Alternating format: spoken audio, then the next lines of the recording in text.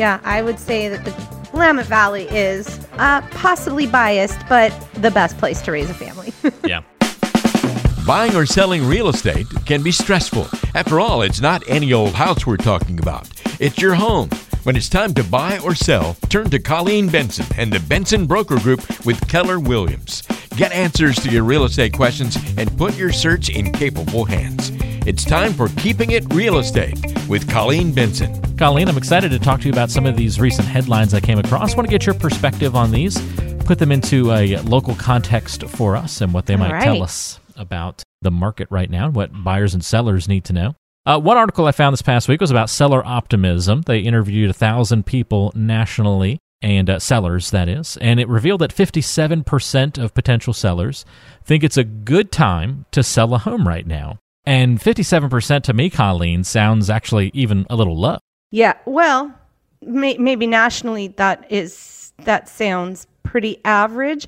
Here in the Pacific Northwest, yeah, I would say that's absolutely low. We just have people coming in and buying homes. We have more buyers than we have homes available. So yeah, everybody knows it's a good time to sell.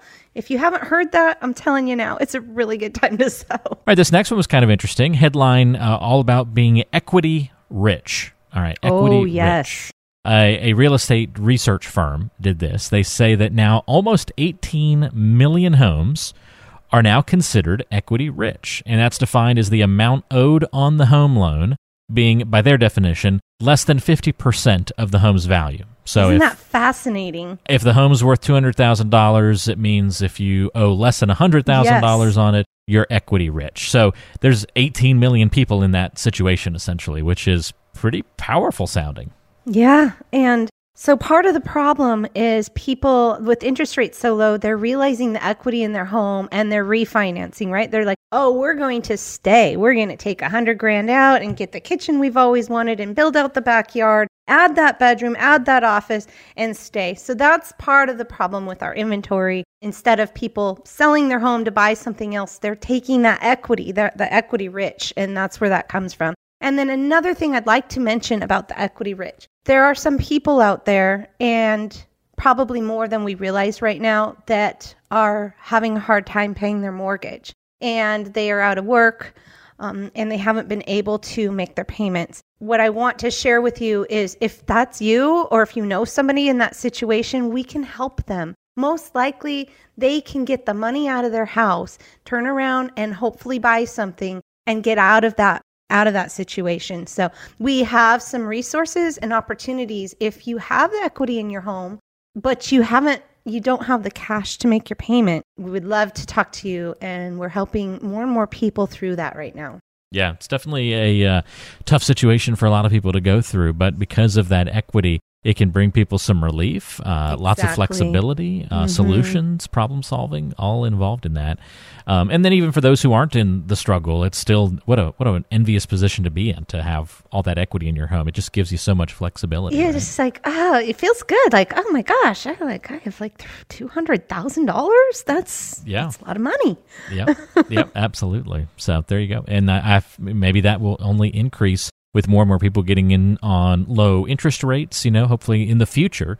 That spells that number being able to grow even more as people maybe can put more down on homes and, build up equity faster. So fantastic. Exactly. Yes. All right. This is the one to get the boxing gloves out for, Colleen. Uh-oh. All right. Best places to raise a family. Wallet Hub did this. They released these rankings. Top states to raise a family in 2021. So they're already saying 2021 number here, but, we just started the year, so interesting. Massachusetts topped the list with Minnesota, North Dakota, New York, and Vermont making up the rest of the top 5. Really? I thought everyone was fleeing New York. That's what I thought. The rankings were based on, here are the criteria. Okay. Family fun, which, how do you even define that? Health and safety, education, childcare, affordability, and socioeconomics. Socioeconomics. Yes. Okay. So all of those things went into creating this rating for the best places to raise a family. Oregon ranked 21st. So in the top half, but lower than I'm guessing you would like to see. Yeah, I would think we were in the top 5. I would think Oregon would definitely be in the top 5. there's some people politically that just aren't happy with this state, and that might be a reflection there. And we have people moving out of Oregon, getting the heck out of here, going to Idaho or various, Texas, because they're just not happy with the politics here. And, I have to say that because this show airs on a very conservative political station, right? But if you put politics aside, man, there's no better place to be than Oregon. We've got the beaches an hour away, the mountains an hour away, so many recreational things to do. I think family fun is definitely, there you go. Yeah. I will say Oregon did make the top 10 in family fun and in health and safety. So, good. Yeah. There you have go. That. You have the positive, like, West Coaster healthy lifestyle thing going for you, I think. And another thing is we have great colleges here. Oregon State and University of Oregon, both fantastic state schools.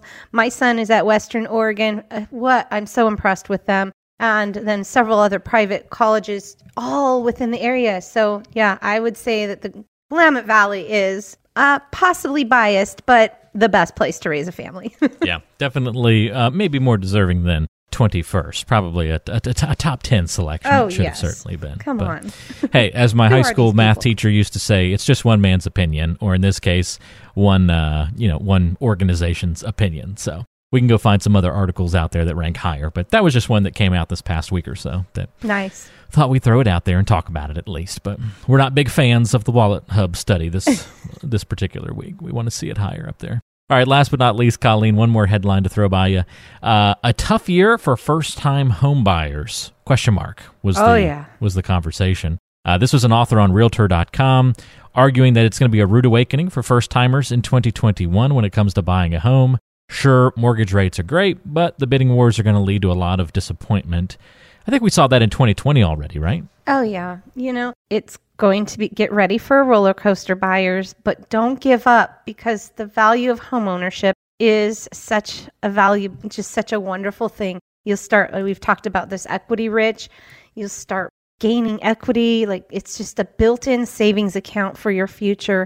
But yes, it is tough. And for those first-time buyers that may be able to get some help from their parents or grandparents or family members that can help give them some of their down payment or closing costs, to give them a little bit of leverage on those bidding wars definitely helps. So don't give up.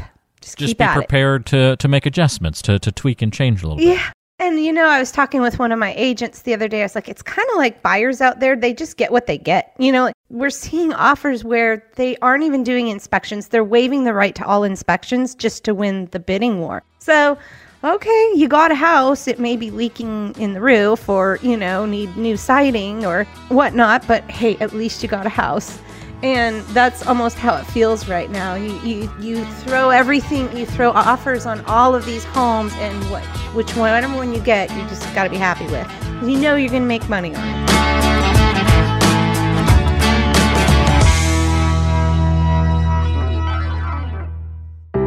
The Keeping It Real Estate podcast is available on Apple Podcasts, Spotify, Google Podcasts, and most major podcasting apps. Don't forget to subscribe to the show so you never miss an episode. Just search for Keeping It Real Estate with Colleen Benson on your favorite app to find us. Or you can find subscribe links, listen to past episodes, check out the show notes, and other great resources, including ways to contact the show and Colleen by visiting keepingitrealestatepodcast.com. That's keepingitrealestatepodcast.com.